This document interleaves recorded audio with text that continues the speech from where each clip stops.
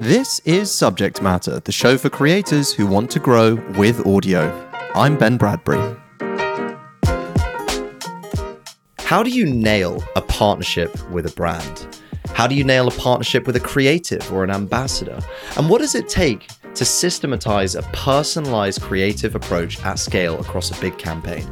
Well, in today's episode, we have the answer to all of those questions and more, thanks to my guest, Grace Murray, who is VP of Strategy of Fohr.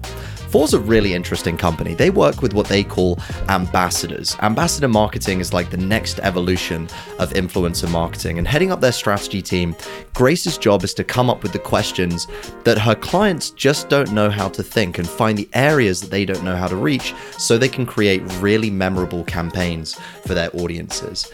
In this episode, we get into how Grace and Fohr structure their briefs to creators and ambassadors and help them create these really personalized touch points when working with brands. So if you're interested in working with a brand, this is going to be a masterclass in helping you nail that.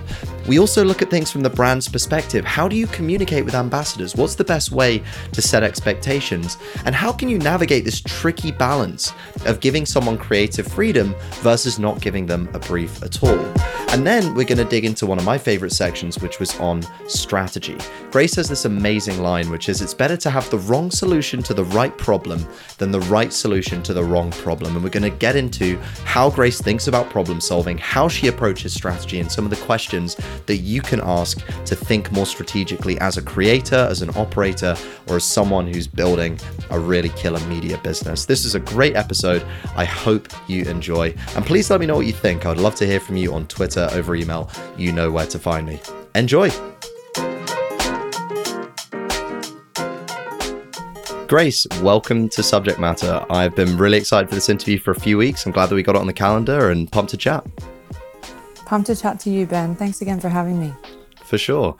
I thought we could start with this framework that you shared the last time we spoke, which is something that you use to motivate creative talent when you're working with ambassadors at Fohr. And this framework has three parts, which is you motivate them through connectivity, clarity, and community. Can you explain this framework and how that shows up in your work? Absolutely. Well, I think this framework actually came from hearing both sides of the coin quite frequently and repetitiously, from both the brand side and the talent side or the creator side. And that was, I feel like I'm playing therapist a lot of the time in this industry, but from the brands we were hearing, you feel like the creator maybe phoned it in a little bit on this, or it really wasn't hitting what we were looking for, or, maybe could we have them take another pass at it? It's feeling a little bit like they haven't put a whole lot of thought into it. And then from the creator side, we were hearing a lot of, how did that campaign go? Were they happy? Did it seem okay? Like, I'd love any feedback. I'd love to better understand how I could work with them again. And it really started to kind of come to light that so many brands are briefing in creators from this place of just handing something over and really not giving the connective tissue that's needed in order to be able to do a good job. And we also started seeing some common threads in the programs that were really running effectively and producing the best work that we had seen come out of Fohr. And in those programs, you really could see that the creators felt connected to it, and they felt connected to the brand. They also felt connected to the other creators who are a part of the program. And so we started to see, okay, there are key components here. One part of it is community, as you referenced. So understanding, who are my peers in this thing? Are there peers in this thing? Or am I really operating as a singular creative? Can I bounce ideas off them? Can I see what their work looks like to the same brief? That kind of comparing and contrasting sometimes can be a positive thing, and just general shared learnings to be able to all benefit from the answers to questions that one individual may have and another may not think to ask. So that's the one piece. Next piece I referenced is clarity. So it seems pretty simple of, needing to be clear on what a good job looks like in order to be able to do a good job. But somehow that step is kind of skipped when briefing creatives. And so being super clear on how your work fits into the broader picture and how you can be successful is incredibly important in producing really, really great work. And creativity, pretty central to a creator's job and role, but sometimes depending on the level of structure to the brief, the level of information that's provided, the level of specificity, the creativity can be really drained out of it, and it can be provided in a pretty transactional, lackluster way that does just feel like something on the to-do list versus something that really sparks imagination or thought. So we've really seen that those three components is what ultimately gets us to the best work in ambassador marketing. It's really interesting how a lot of the value that you drive here comes from aligning communication to make sure that what you're saying is what they're hearing. So for you wanting to deliver the best experience for your clients and being campaign driven, you have one agenda, and that agenda shows up very differently for the ambassador. And it's interesting to me hearing how essentially what you're describing here with this clarity and connectivity is a form of risk mitigation, so that you don't go down these two parallel tracks with communicating. And then 2 months, 3 months into the project, you have this big critical decision and the creative's like, well, hang on a minute, I thought we were doing this. And you're like, but I thought we were doing this. So totally. You can just consistently kind of make sure you're saying, all right, are we going at the same pace? Do we have clarity? And are we ultimately pushing forward for that same creative agenda as well? Absolutely. And I'll say too, I think we've learned every lesson the hard way in terms of questions we haven't asked either the client or things that we haven't provided to the creator. And inevitably what results is work coming through that someone feels really good about. And then, you know, maybe an additional approval layer has been added in that we weren't aware of, and they've just thrown a wrench. But to be able to set things up from the beginning and kind of set those check-in moments of like, this is really where things need to be finalized. We need all of these pieces in place. Ultimately, again, just creates an environment where people can really have the time and space and ultimately information to be able to produce exactly what they need to produce. And it also seems like a big piece of this, working effectively with an ambassador, with someone who has some kind of creative output, is empathy. Being able to put yourself in their shoes and understand that the way creatives work is very different to how operators work. I mean, you and me, we were just talking before hitting record around how we have tons of meetings on Fridays and our calendars are split up into these kind of half an hour or 15-minute chunks, depending on how long the meeting is. Creatives aren't like that. They need 1, 2, 3, 4 hours, maybe a full day to go out and do a photo shoot, to write a newsletter, to record a podcast, whatever that is, but it takes this unit of time. So I'm really interested, how do you get to the place where you can empathize with an ambassador, where you can kind of see things from their experience and then incorporate that into the way that you work with them? Oh, absolutely. I mean, I think the first piece of it is exactly what you explained, of us kind of sharing war stories about our calendars and me knowing that in the creative elements of my role, I do need some of that deep think time or some time that isn't chopped up into a million pieces. And I know that my brain fundamentally works in a different way when I do have that time and space to be able to get into that gear. So I think that's the first piece of it. But as far as it relates to influencers or ambassadors, you know, I'm not an influencer. So that empathy, I think, has started with a lot of conversations with those individuals indirectly and hearing from them that exact scenario of, you know, oh, well, these clients, you know, they're sending emails 10 times, they're changing things, they're doing this, they're doing that while I'm there trying to shoot it. But even more kind of those were known issues for me. Those are some of the things that I have anticipated. But throughout my time at Fohr and throughout the evolution of this space, this industry, I've heard those kind of pain points and struggles evolve and change as well. A recent conversation I had was with a content creator named Vic. She's amazing. We've worked with her for years. And one of the things that she was expressing was how frustrating it is that she's been in this space now for nearly a decade, and there are so many new marketing professionals entering it who are at a kind of coordinator or junior level who are tasked with managing the back and forth of these collaborations.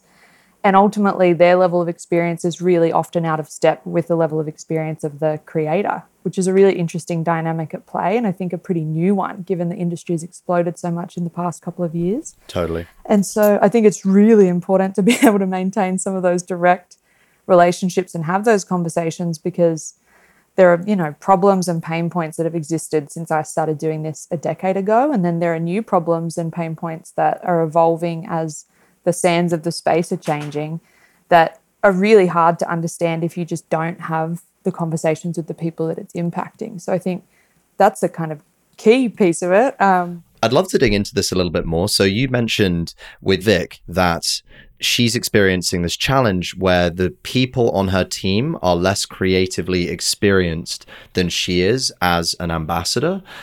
Do you have any advice for people who are working in these kind of creative roles, either working with creatives or working with ambassadors, creators, where perhaps there might be a mismatch in ability, how you would think about navigating that?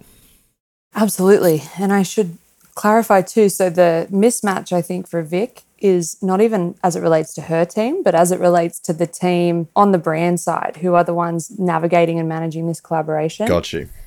And so for her, I mean, she had some really great call outs, and it does sound a little laborious and unfortunately maybe shouldn't fall on the creator. But I think a lot of it is that back briefing to the individual that you're speaking to. We do a lot of this with our clients of, sometimes it's a bit of a red flag if I hear, oh, we just want to see what they want to create and really minimal information. That's when my brain immediately goes into back briefing gear of like, okay, I know that I'm now going to have to do a little bit of this, pulling this out of you, but asking questions like, okay, what would be the ideal scenario to come out of this work? What would be the worst case scenario? What internally gets your team excited when they see content come through from a creator? How is this going to be measured? And sometimes I think language that can make the person on the other end feel as though this isn't about them necessarily being inept in their role, though potentially it could use a little bit more of a senior hand.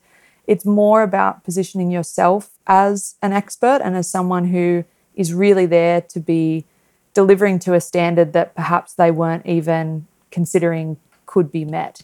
So I think laying up some of those questions, teasing it out of them a bit, but ultimately towing that line a little bit between avoiding a scenario where it's sounding like, well, you haven't given me anything that I need at all, and more from a place of, I want to make sure I'm getting the exact output that you're looking for. I'd love to work with your team long term. Setting that intention that that's the why behind your questions and moving forward from there. I think there's also something really powerful to underscore for creatives who are listening, who want to work with brands, which is to not underestimate the subject matter expertise that you have that most of the world doesn't.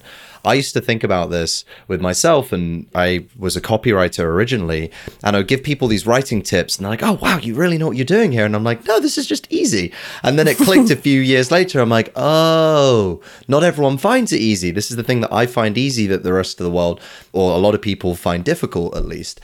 And so being able to articulate questions that maps to that expertise really does show that you are that subject matter expert, and then makes people take you a lot more seriously. And the cool part about that, I think, is that it comes really intuitively. Like for you, talking about strategy, talking about how you solve problems, you do this day in, day out. But when I hear that, I'm like, wow, she's clearly an industry expert at that thing. And so I think creatives can do the exact same thing when they're working with sponsors. Yeah, I think that's such a good point. And that's something that I've learned over the last few years as well, of, as we've scaled our team, and I've learned so much of what I do now, by just jumping into the deep end and doing and seeing what works and what doesn't. And I think the same can be said for so many creators and creatives, in that if you're someone who's able to be operating at a professional level creatively, inherently is something that comes naturally to you, that you've probably always had. You've always been a little stronger than maybe even your elementary school classmates in being able to come up with ideas or pull something together, and just because something comes naturally to you doesn't mean that it's obvious. And in fact, it often is quite the opposite. But I think for people who aren't that way inclined, something that I've learned is that even it can be difficult to then articulate how you arrived at a potential solution or how you arrived at an idea or whatever it might be.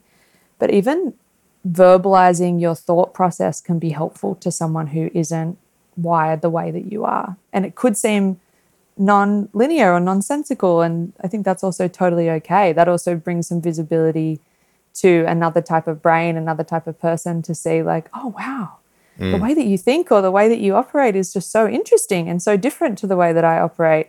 But without actually verbalizing it, people are just kind of left like, how do you work? How do I get the best thing out of you? Like, how is this brain of yours operating, Totally.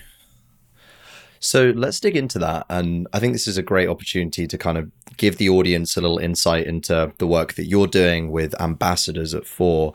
If I'm an ambassador and I'm interested in working with one of your clients at Fohr, and it's your first interaction where you're really digging into strategy with said ambassador, and you're looking to kind of demonstrate how your process is going to work and also sell yourself a bit, because you mentioned earlier, you need to show that you can achieve standards that they didn't even think could be met.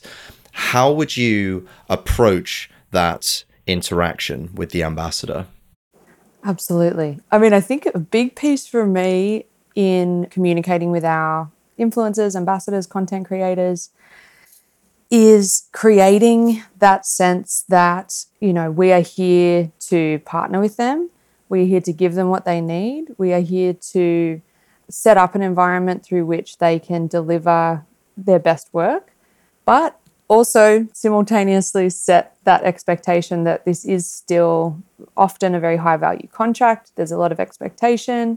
There is a flow-on effect if the wheels fall off or if something comes through late.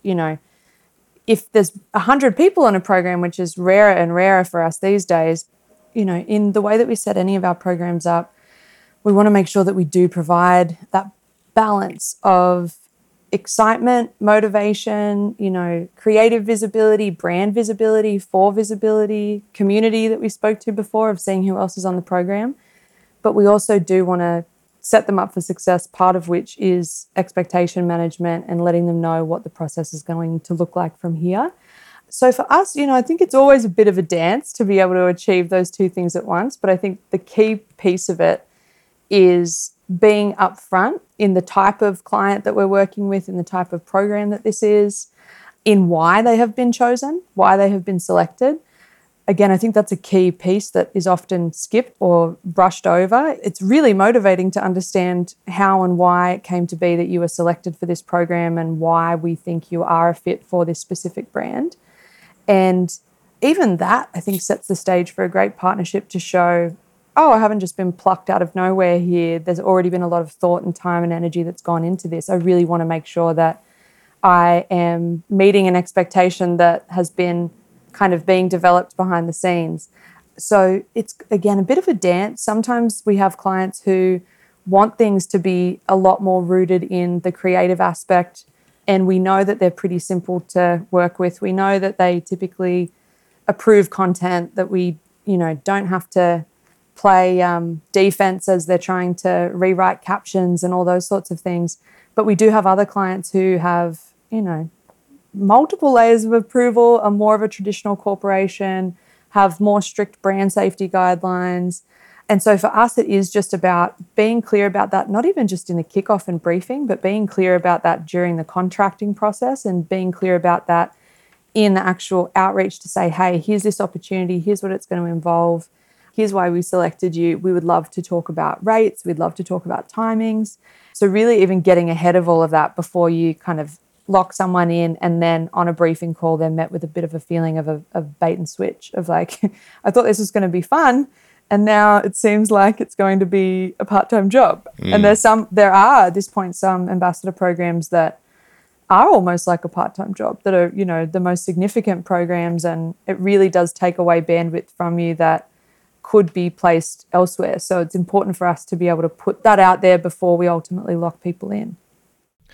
Yeah, and setting those expectations show that you really value their time as well. Because that to me is the most valuable resource for creative talent, is the less time that they have to spend on these operational tasks and thinking through hard challenges, the more time they have to do what they're best at, which is creating, sharing their ideas, getting in front of their audience. And so I think it's kind of how I think about it with Work Week, at least, is this kind of two-sided balance where I want to be the operational partner. So like we were talking, we've heard him off mic a few times today, Raul, our audio editor, he's the brains behind a lot of these podcasts, and he's the reason that our creators can edit their shows so smoothly, but also coming to them with strategic recommendations and saying, hey, here's a format that we think would work really well for you. Here's a live event style that we think would crush. Here's why we think a cohort-based course would be great for you with this kind of topic. And then they can push back and say, hey, no, I'm not sure about this, or I think this would be great. But I think it's this balance of operation and strategy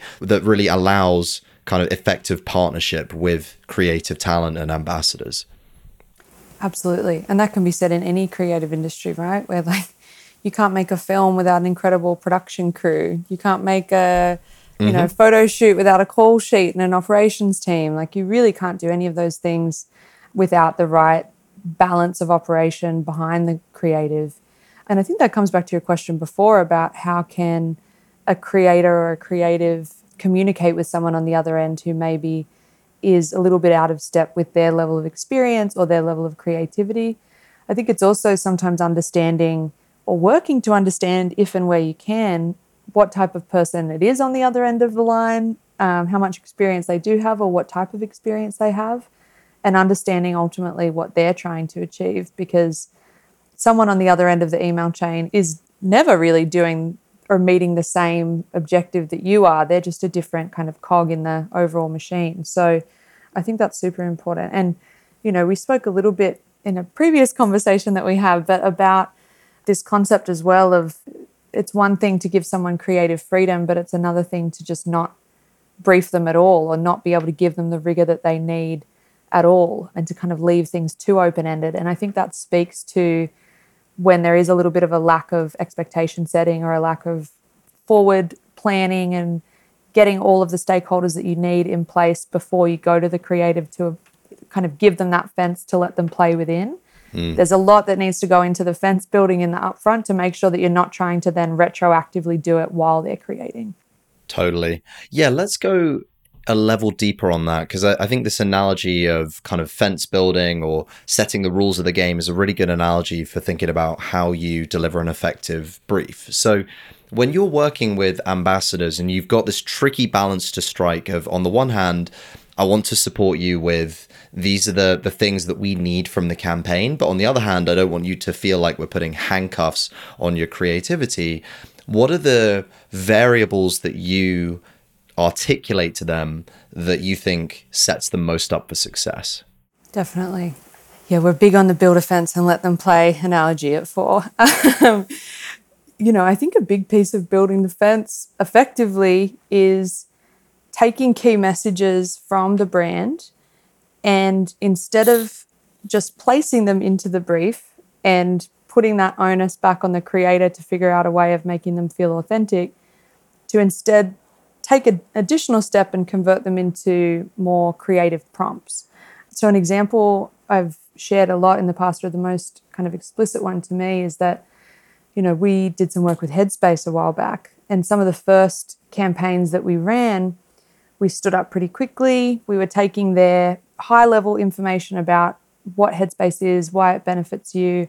We had a strategy in place of, okay, we want to work with entrepreneurs and athletes, and we want this type of an archetype of person who could really use some meditation.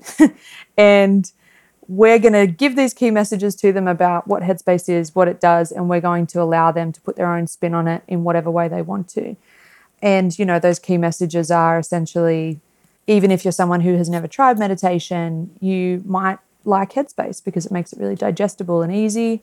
If you struggle with sleep, if you struggle with work focus, there's different 2 to 5 minute meditations, so many different things that you can kind of jump off and play off.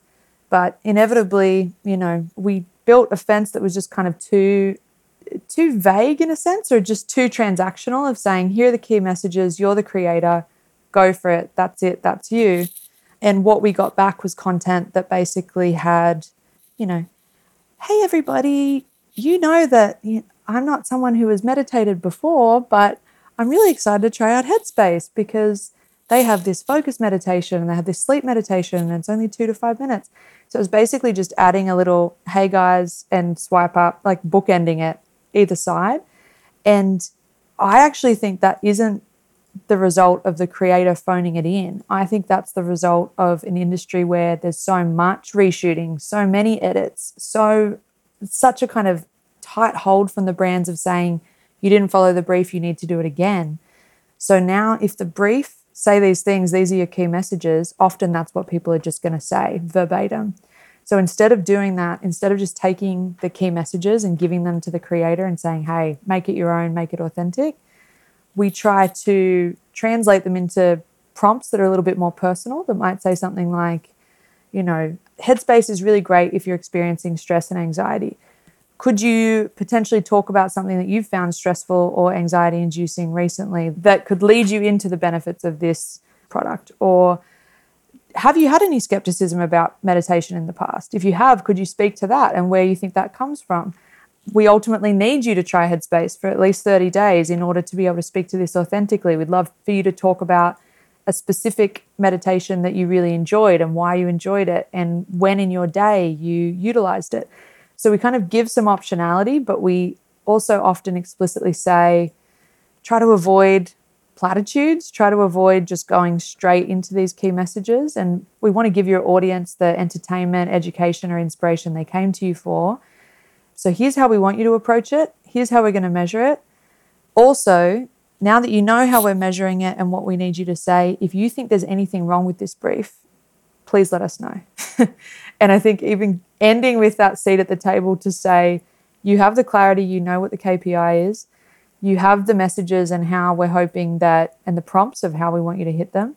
But ultimately, if there's something that's out of step with you and your audience and how you're thinking about this and your experience with the product, tell us and we'll take that back to the brand, because we're not always right. And there's so much variability in working with individual creators that you ultimately need their buy-in as well.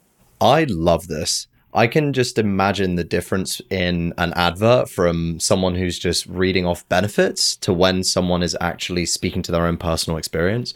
And it reminds me of one of the guidelines that one of our creators, Nick Sharma, gave around doing effective campaigns with brands. And he said, the first thing is you need to love the product. Mm-hmm. The ambassador you work with has to be really fired up about it. And so that's why when you said, you've got to have used Headspace for 30 days so you can speak to some of those experiences, it's actually authentic. And I think there's this podcast I like, Modern Wisdom, with Chris Williamson. I think he does a really good job of promoting products authentically. And you can just tell that he lives and breathes all of the fitness, life optimization, health-based products that he promotes. And it makes me want to buy them. It sells them because he's attached to them. So I think it goes to show that you can systematize personalization at scale across a campaign, provided you ask the right questions. Exactly. Provided you ask the right questions and provided you value that and understand that there is a difference to the consumer of someone who is just spouting some benefits, as you said, versus someone who has their own experience, who has their own anecdotes or own perspective or spin or way of integrating it. Something we say a lot at Fohr is don't spend good money on fake love. And I think that is so spot on about so much that goes wrong in influencer marketing and where so much money is wasted. Is just whether it's not having a strategy to begin with, picking the people not based on existing brand love, or if the existing brand love isn't there, there's products, of course, that we have that are a drugstore product that maybe are a little tougher sell to have someone like ruthlessly passionate about. But there are ways that we can, there are ways in, and there are ways that we can make them love the partnership, and through that partnership that they can have more enthusiasm for the brand and that they can feel those benefits of the brand directly. So that's one of our ambassador rules at Fohr, is that you do have to use the product.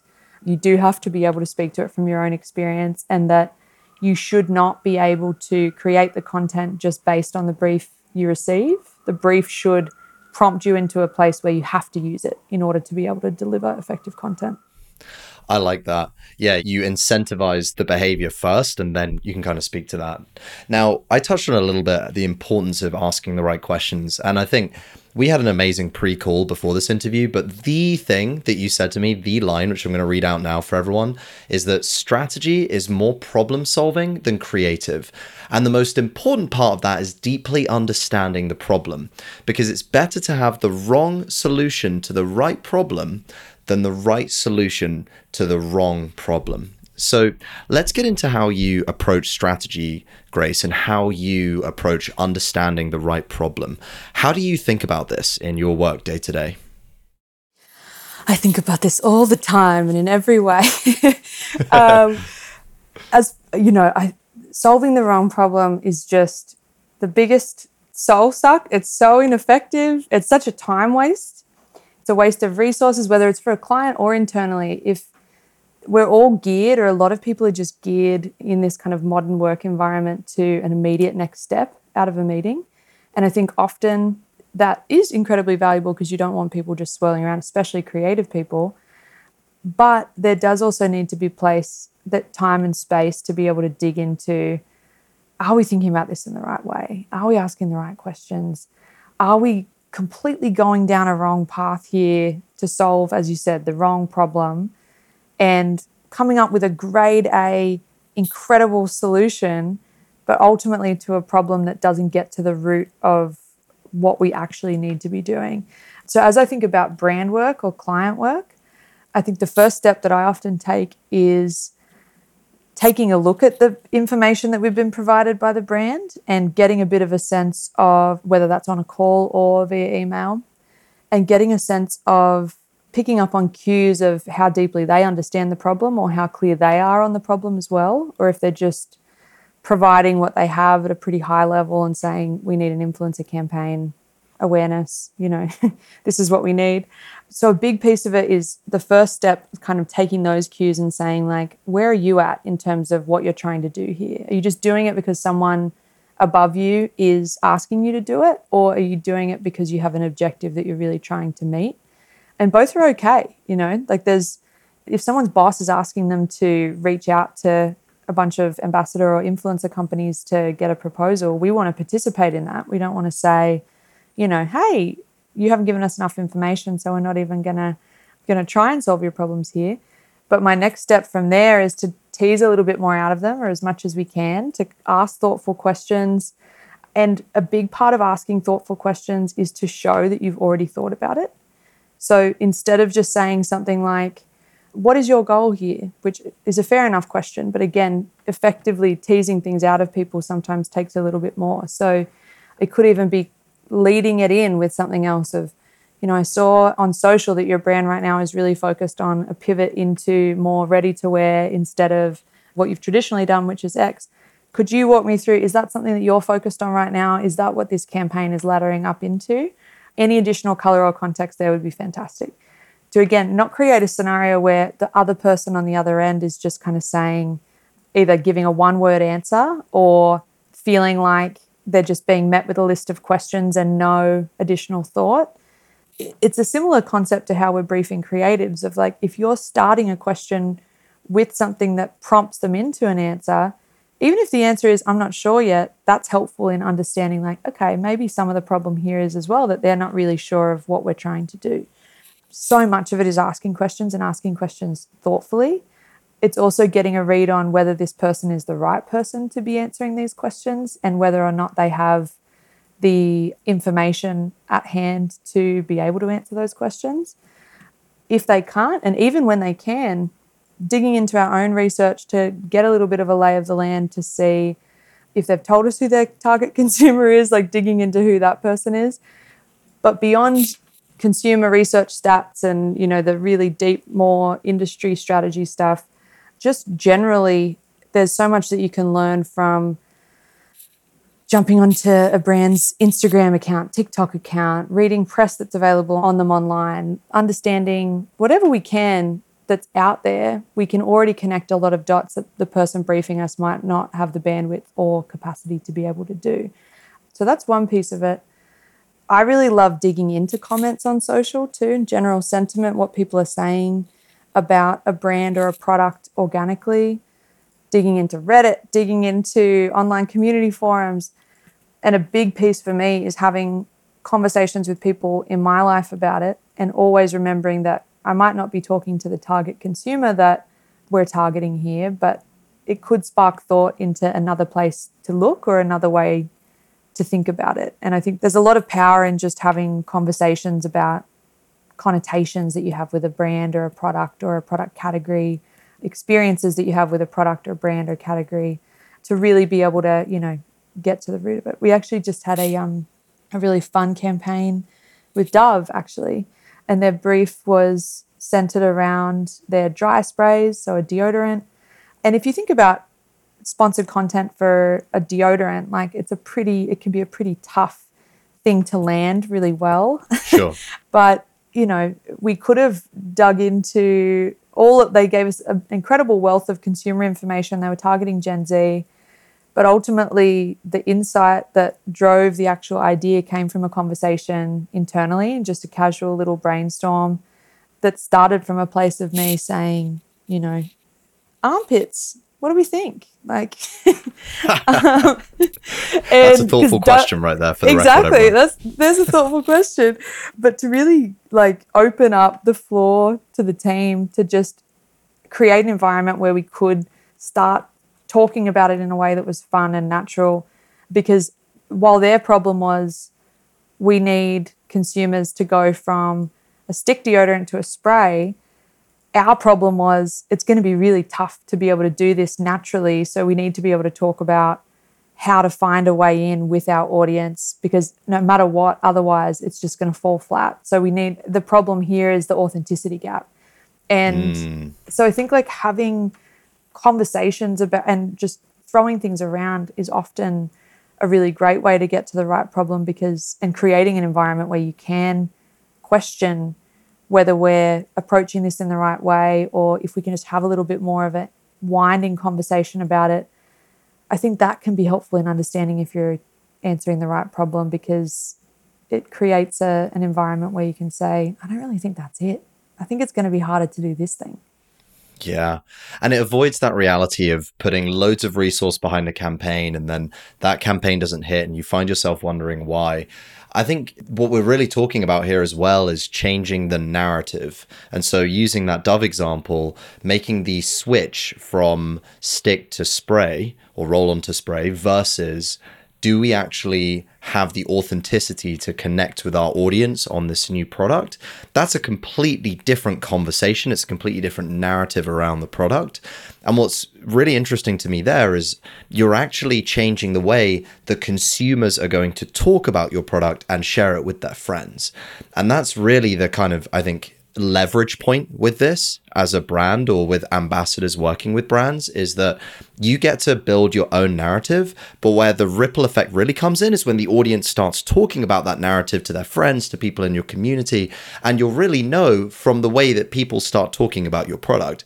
And that's why, Grace, I love your idea of going into Reddit forums, going to the corners of the internet where people are talking about these products, getting the real sentiment analysis, and then saying, okay, this is the end conversation, this is the product of our narrative, and now if we want to change it, here's what we're going to do. Exactly. You articulated it much more beautifully than I did, Ben. That was great. But I think too that, digging into sentiment, Reddit forums, all those sorts of things, it does unearth a lot and makes marketers, strategists, brands, forces you to be more self-aware about who you are as a brand, because I think a trap that a lot of brands and marketers fall into is that everyone kind of starts, drinking the Kool-Aid, so to speak, in terms of if you're working in-house at a brand, you have read all the brand DNA decks. You know what you stand for. You understand these are your values. This is your core value prop. Here's how we want to position ourselves to the market. And sometimes that accidentally then becomes, oh, this is who we are as a brand. And therefore, these are what our problems are or what our opportunities are and how we're going to solve them. But in really reading what audiences and consumers are saying, it does force brands to be more self-aware and for us to say, okay, again, are we solving the right problem? Are we understanding our consumer? Are we clear on where we're at right now so we can figure out where we want to go? Because if we think we're further along than we are, again, we're going to be solving the wrong problem. We're going to be seizing an opportunity that might not be there yet, that we have to build toward. And so I think the best way of doing that is trying to get a direct line of communication from the audience. And that's why I really like the idea of ambassadors and creative talent using Jeff Bezos' framework from Amazon of it always being day one. This idea of always being day one is that you're always willing to press the reset button on any initiative. And so Amazon's teams, they have the 2 pizza rule where you have to be able to share 2 pizzas between the teams. So basically no more than 4 people at any one time. And if you have that mindset of being this nimble team that's ready to experiment and fail, you're not attached to these preconceived ideas. And why I say that's really important for brands is because if you are working with a brand that's been established for decades or even centuries, like a real legacy entrenched brand, you can bet that to a degree, some of those people are going to be proud of the history that brand has built and proud of the identity that they have. And unfortunately, sometimes that can hold us back from really understanding an audience that's moving incredibly quickly. I mean, you know how quick media is moving these days, and you have to keep your finger on the pulse. And so saying to yourself, it's always day one, where we are prepared to experiment, we're prepared to fail and test, helps you stay nimble and ultimately just stay more in touch with reality. 100%. And I think that is completely true. And a brand having a heritage and an existing market position and all of these incredible stories and threads that we can pull through or tweak or reinvent or whatever, those two things can be true at the exact same time. And I think sometimes that there is this sense of like, oh no, this is who we are and this is who we're always going to be, or let's kind of go in a completely different direction, or let's try something really new and really innovative. But I think the two things can comfortably coexist if there is a curiosity and a commitment to curiosity about the audience that your product is serving, and a continuous investigation into who that audience is, what they care about, and how your brand or product can specifically make sense for them. I love this idea of having a continued curiosity for the way you can serve audiences and the way that your product can benefit them too, because you always have something to learn. All right, Grace. Well, let's go into our third and final segment for today. It's a quick fun one. It's our lightning round. So I'm going to just say a question and you're going to share the first thing that comes to your head. Couple sentences. We'll keep it nice and quick and easy. Does that sound good? That sounds great. All right. So first question, what is one app that you use on your computer practically every day? What's like a really essential part of your workflow for being productive? We have a new one, which is pitch.com, which I feel like I'm actually an ambassador for myself at this point. I feel like I need to get in touch with their team and talk to them about their team. Hey, you need an ambassador? I got you. Yeah. Hey, do you need an ambassador? So we do decks all day and every day on our team, and we used to use Keynote, but found that Keynote collaborative functions were kind of tough and a little finicky, and if the fonts weren't properly reinstalled on a new employee's computer or whatever, it would just cause a nightmare. Then we pivoted to Google Slides, but just found that the design really suffered.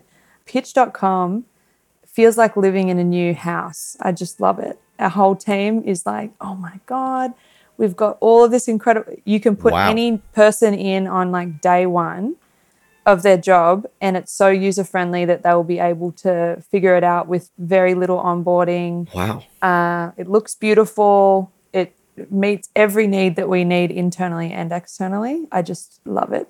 Very minimal file conversions, everything. This is also what I call conversational conversion, just pitching you on a product, which is like another ambassador like approach to our briefing of like, how does it sound when you just pitch this to a friend, and how do we reverse engineer that? Ooh, I like that. Well, I've got to say, you have just given me one action point on my agenda for my next production sync. This looks great. Okay, cool. Next question. This is very Grace specific.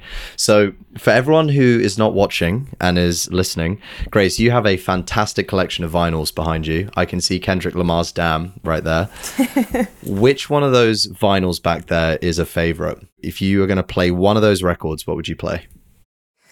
I love this question. I grew up in a house of records, so it's a great question. One of my favorites that I love to play and is also speaks to a favorite documentary of mine is Rodriguez, Cold Fact. I don't know if you've seen the documentary Searching for Sugar Man. No. But, you have to watch it. It is the most incredible documentary I've ever seen, a music documentary. And I won't ruin the punchline, but the reason I initially watched it was because years ago I worked in a tequila bar that played records, and we had that record in there. And whenever we played it, there would be one person who would be like, oh my God, you're playing Rodriguez. Have you seen Searching for Sugar Man? And I just kept thinking, what is everyone's obsession with this documentary? I have to see it. So I watched it with my dad, and when it finished, we just stopped it and started it again. It's fantastic. Wow. Yeah, really incredible story about an artist from the 70s whose music was bootlegged over to South Africa. And again, I don't want to spoil it for anyone, but it's unbelievable. And very like Bob Dylan-y. This is a saga. Yeah, it's amazing. You got to be hype right now. Okay, I think I know what I'm watching next. This is so cool. Right, Rodriguez, cold fact. I'm going to give it a lesson and report back. Amazing. Final third question for you, Grace. This is a good one. When you're working, what is the most fun you have? What are the things you work on or the moments where you feel most alive? Oh, such a great question.